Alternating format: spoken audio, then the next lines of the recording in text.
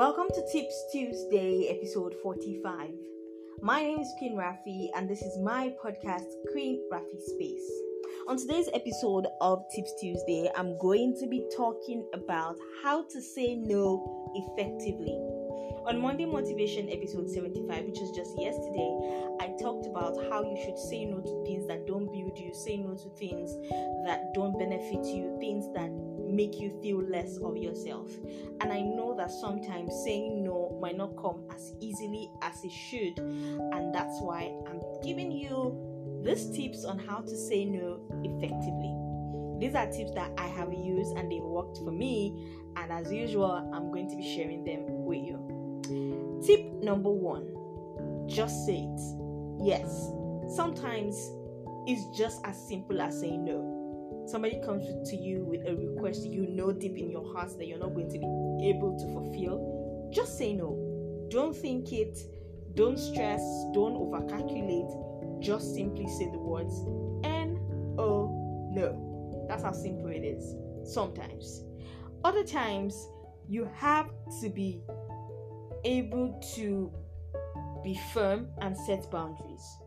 What that means is have some sort of boundaries that you set for yourself. For example, say I don't pick calls from 10 p.m.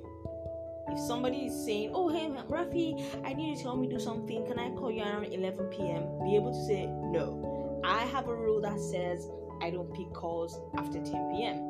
When you're firm and you have boundaries, because usually why you're just saying yes to everything is because you don't even understand what your own boundaries are. You don't understand what you like and what you don't like, what you can do, what you don't want to do, your limits, your excesses. But when you set boundaries for yourself, when you create rules and regulations that guide your own life, saying no comes more easily for you at that point. For some people, it might be that somebody will say, oh, come, let's go and hang out on a weekend, and you know that weekend are the days where you sit back and just do like some form of self-care for yourself. But if you have not set those boundaries that weekends are the days where I sit down and chill and just have a relationship with myself, you find yourself saying yes to things that you should not be saying yes to on a weekend. So set boundaries and remember to be firm with them. Thirdly, when you want to say no sometimes to some people, because there are different set of no's that you have to say in life. There are the ones that where you just say no. There are the ones where you already have your boundaries, so the no's come more easily. And there are some kind of no's that you have to just give reasons and offer alternatives. Say no that is coming from, say, your boss, your parents, your friends. You could say no, but give your reason and then offer alternatives, especially if you know that whatever they are requesting from you is something that is genuine. So say, for example, your friend says, hey, Rafi, could you come escort me to the hospital tomorrow? And you know that tomorrow you're going to be stuck at work, you're going to have a lot of things to do. You just simply say, oh, I'm sorry, I'm not going to be able to do that tomorrow. But if you don't mind, I could come with you on your next visit. You've already explained why you can't, because you have work, and you've given an alternative. So look out for those kind of genuine reasons, genuine requests that come up from time to time, and those will be the way for you to handle those ones. Lastly, sometimes you just need to be brief. Don't need to dabble into long explanations. Just need to say, no, I'm sorry, I'm not going to be able to do that right now.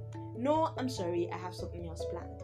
No, I'm sorry, I have to do something else on the weekend. There's no need to go into, no, I'm sorry, my mother died, my dog is killing, my house is on fire.